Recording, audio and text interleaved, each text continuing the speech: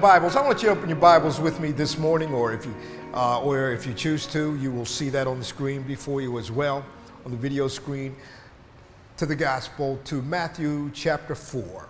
St. Matthew chapter 4, and we will begin reading verse 18 through the end of that chapter, which is down through verses 25. Amen. Hallelujah. And as you do that, I read a story about a boy. Well, this is the concluding time for football season now. As we know, and teams are gearing up for the playoffs, all of the college and the high school teams, they have all concluded their seasons as well. We have many football fans that are in the house today. Don't go screaming out any contrary teams' names, but you, if not, the usher will take care of that business. But I read this story about a boy who wore his favorite football team's jersey every day for 4 years. But what he did was he saved his money up just so that he'd be able to buy a few, and he got his parents to go and get these several jerseys that he would be able to wear every day of the week. And he did that so that he could rotate them during the week and he could have a clean jersey to wear every day. What a nice young man. Yes. For 4 years he did that. 4 years. 1,581 days straight. He donned the jersey of his hero, who was the team's quarterback. So week after week and day after day, month after month, and school year after school year, this kid's classmates didn't have to wonder who this young man admired. His friends in his neighborhood didn't have to wonder. And anybody that saw this young man constantly did not have to wonder who he admired, because when they looked at him, they saw the quarterback. We're here and we're focused on Matthew chapter 4, verse 18, and let's just stay there. But just thinking now that perhaps in some way, that's what the Apostle Paul meant in the book of Romans chapter 13 when he says for us to put on the Lord Jesus Christ. Some things we should have on, there should always be something about us that wherever we are, wherever we go, there's going to be something unusual and something that sticks out about you, that sets you apart from everybody else. You have that peace, you have that calmness, you have that image of the Lord on the inside of you. You have the Spirit of the Greater One on the inside of you. Yes.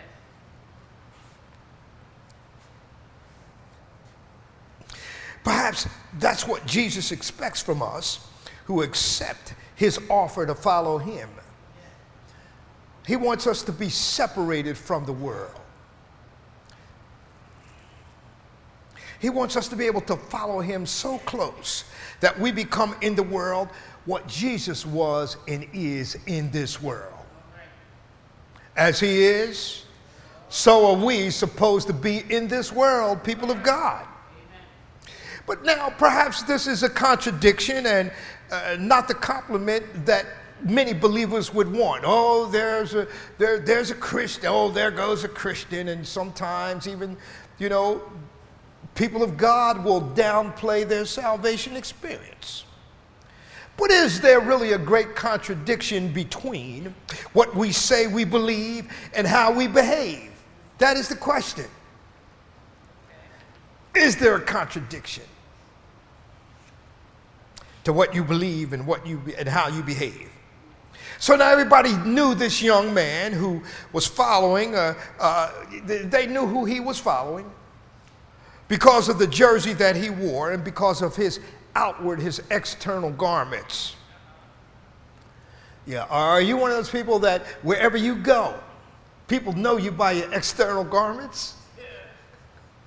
Or do they know you about what you have on the inside of you? So the question is, then how do we wear the garments of following the Lord Jesus Christ, people of God? How are we identified as his followers, if you will, as his children?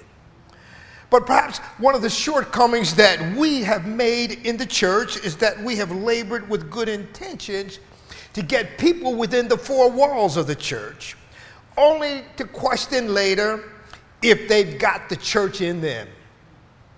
And I know there's been a few times too when some folk have come through and, they say they got it. But then when you look and you see, I don't know if they got it in them. Perhaps we have good intentions. And perhaps we have even here that we've put a greater emphasis on membership in the church and not made discipleship in the Lord Jesus Christ the real goal. And that's what all of us should strive to be, are disciples of Christ. So my question to you, are you more in tune to membership or discipleship?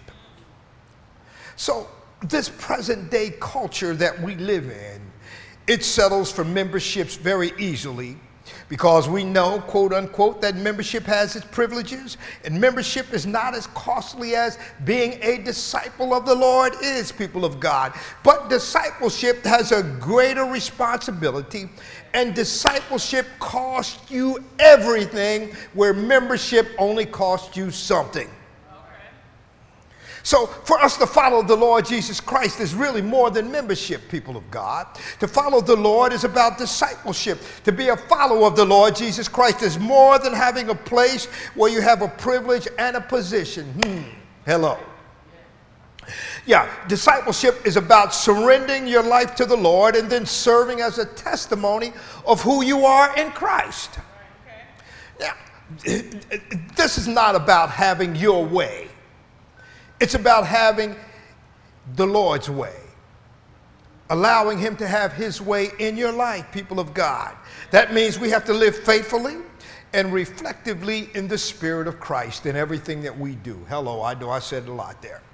But Jesus didn't come so that people could have membership in the church.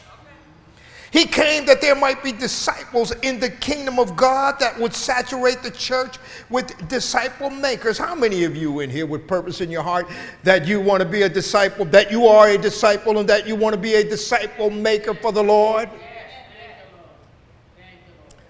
So here's a takeaway from everything that I've said so far. Discipleship is being who Jesus would be if he were you in this world. You think about that. We don't change the world by going to church, believe it or not. We change the world by being the church. Not only in the physical building, but on the outside, on the four walls of the church as well. We are the church. So this is the text that we have before us today. Jesus asked 4 men, and we're going to look at those in just a minute. And he said to them, come and follow me, and I will make you fishers of men. So that tells me it's more than membership, people of God. Jesus wasn't inviting these 4 men to join the church. He was preparing them to be the church. So whenever the call, is there anyone today when we do that at the end of the service, when we give the altar call for those, and we go through all of those steps and all of that. So when we call for membership, it's not just to be a member, but it's calling for you to be the church. And we really have to be mindful that we want to be the church. So the Lord was not aiming at membership, but he was aiming at a movement that would be a ministry and do ministry with a message. And whenever we're out in public, wherever we are, whether you're in, your favorite coffee shop or your favorite grocery store, your favorite clothing store, even when you pull up to the toll booth and before you give the toll taker your money. How about just doing a little ministry with the message that Jesus loves you? So here we are here in verse 18, and we're going to look at the A portion of that. And Jesus, walking by the Sea of Galilee, saw 2 brethren, Simon called Peter and Andrew his brother. And then we're going to drop down to verse 21a. And going on from thence, he saw other 2 brethren, James the son of Zebedee, and John his brother, in a ship with Zebedee their father, mending their nets. So as Jesus did not use or choose us because of who we are, he chose these men because he saw something in them. He saw something in them that they, at that particular time, did not see in themselves. Jesus didn't just choose you because he liked the smell of your perfume or the way you wore your hair or the way you talked or any of those things. He chose us because he loves us so much. And he chose us because of what we can become. It's all about becoming more of what the Lord wants us to be. But these four men, they were just fishermen. They were just simple men. They were common men, and they were engaged in doing common things, just as so many of us do throughout the course of the day. You know, on our jobs, we do common things. And there's something in each and every one of us who are here today, from the oldest to the youngest, that if we continue to follow the Lord, we too will become more than what we are. It's about becoming more than who we are and more than what we are, people of God. A great man of God once said that the real tragedy of Judas was not that he betrayed the Lord Jesus. The real tragedy was that he would not let Jesus use him for a greater good. And we all have to be available to be used for a greater good by our Lord. Amen. Am I preaching to you this morning? So now I have a question for you this morning. Have you resisted allowing the Lord to bring out the best in you? Don't put your hands up now. You're going to end up on TV. Don't put your hands up. But that is a question that I think all of us should ask of ourselves. Have you resisted allowing the Lord to bring out the best in you? Jesus takes us just as we are, so that he can make us what he wants us to be. So then he took these four fishermen and he took them in the status in which they were. He didn't tell them what they were doing was bad. He didn't say, well, you're just a fisherman. Ew, I don't like fish. He didn't do any of that. He didn't tell them what they were doing was not needed. He just said, as he looked at these four men and as he called them, he said, but I can make you fishers of men. Yes. Jesus said to them, if you would accept this invitation, your life will have changed and your life will be enhanced and your future will be brighter and your presence will be more precious. Your past will be in the rearview mirror of life. And I'm going to lay out a path before you that if you would follow me, I'm going to take you to another level that you have never seen before in your life. So then, people of God, the record is very clear that those that accepted the invitation from Jesus, listen to this, things got better.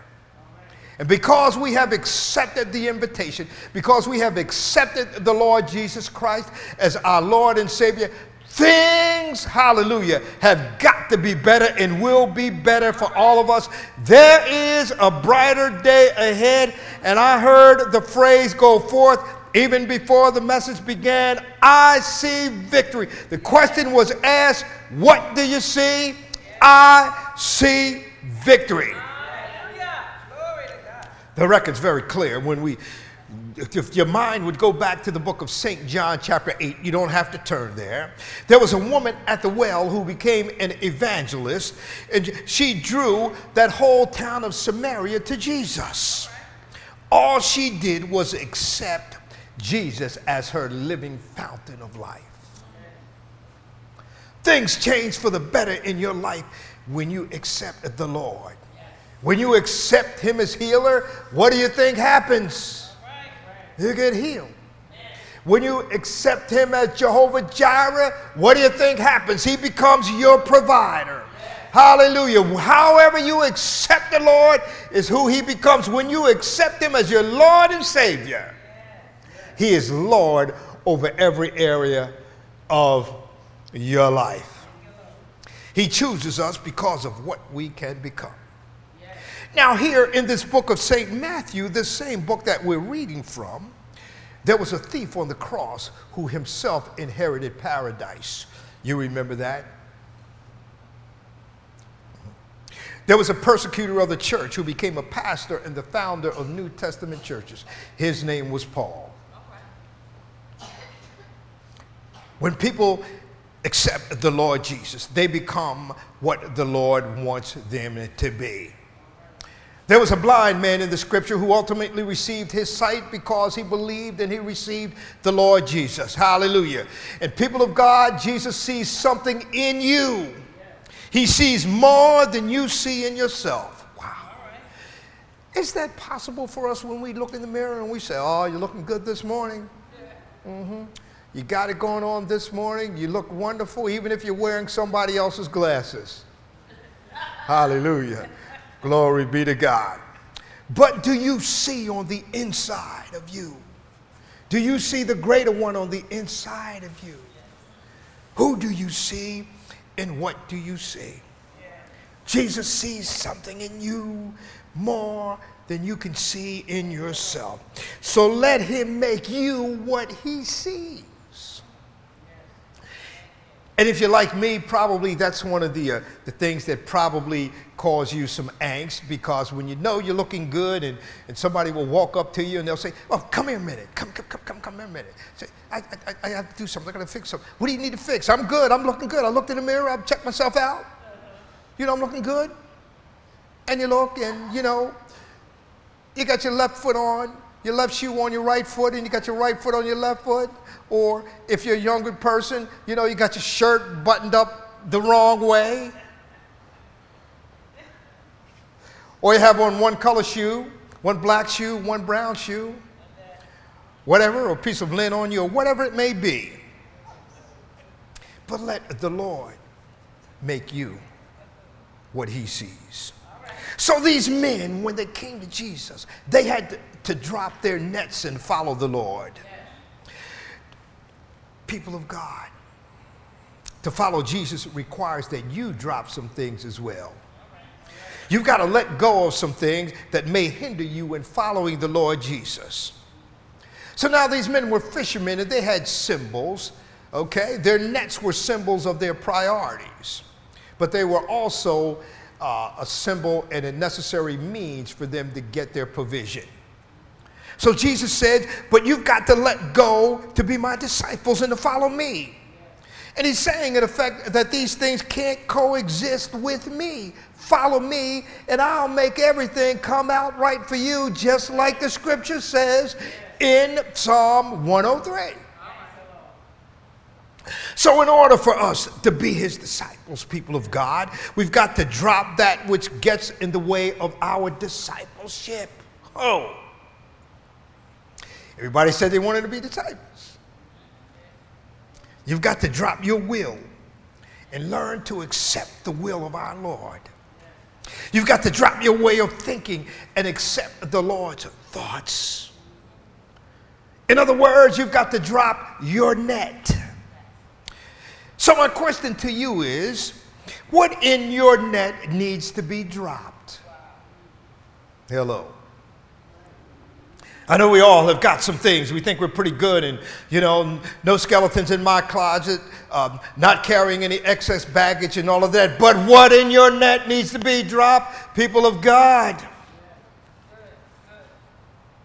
Whatever you give up, he gives you what you need to replace that which you gave up.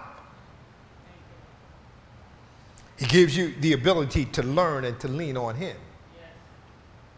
He gives you the ability to trust in him. He gives you the ability to have patience in him. Oh, it's more than being a member and membership on this morning, people of God.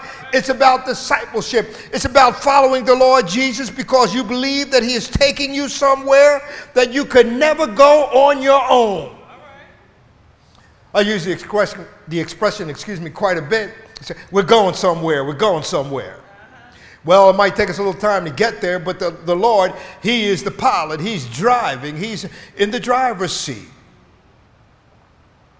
But we have to know that the Lord is taking us somewhere. He's taking us exactly where He wants us to be. So the Bible says that those who were casting their net straightway followed the Lord. And those who were mending their nets immediately followed Jesus. Oh, Jesus sees something in you, and Jesus invites you to let Him bring out the best in you. Are you willing to do that going forward, people of God? Jesus invites you to let Him take you to a deeper level of faith and a deeper level of living in Him. Glory be to God. Again, He sees something in you. He sees that you can grow if you continue to walk with Him, people of God. He sees that you can be a blessing to others if you continue to follow Him and to let Him live in you. But you've got to be willing to follow the Lord. Are you with me this morning, people of God? You've got to put your hand in His hand, like we used to say at the old church. You've got to give Him your heart. You've got to pull all of your trust and wait on Jesus. These four men, Peter and James and John and Andrew, became witnesses for Jesus. They acted just like Jesus. They loved just like Jesus. They lived just like the Lord. They made others be just like Jesus. Are you willing to do that in your own life, people of God? Follow me, Jesus said. He didn't say take a course of evangelism. He didn't say study this book, go to that seminar, or practice this technique. He simply said, if you hang out with me, I'm going to be changing you, and invariably and inevitably, you'll become more like me. You too will become a fisher of men. Now notice back here in verse 18, what Peter was doing when he was called. Peter was casting his net into the sea because if you know anything about the history of Peter, and if you've studied him, he was big, he was tall, he was strong, he was bodacious, and he had a loud mouth. And he was willing to do and say whatever had to be done. Peter, he was casting his net into the sea because Peter was bold and evangelistic in his orientation. That was his natural makeup. He was bold and evangelistic. And ultimately on that day of Pentecost, when they were all gathered together in the book of Acts in the upper room, it was Peter who preached that sermon. And as a result of all of that, 3,000 souls were saved and caught up in Peter's glorious net of the gospel. Glory be to God. But now John, on the other hand, he wasn't casting nets, but he was mending them when Jesus called him. John, who would later become the apostle of love, if you will, would go on to write all of the epistles, all the letters that would mend the church and help mend and heal people. And I believe the Holy Spirit inspired these events to illustrate to all of us how the disciples' eventual ministries reflected what they had already been doing in the natural realm, on your job, whatever you're doing. That should reflect your ministry. Your ministry should reflect everywhere you are. God has a way of turning the natural into the supernatural through His grace and for His glory. Hallelujah. Scripture here, and I'm going to read it for you.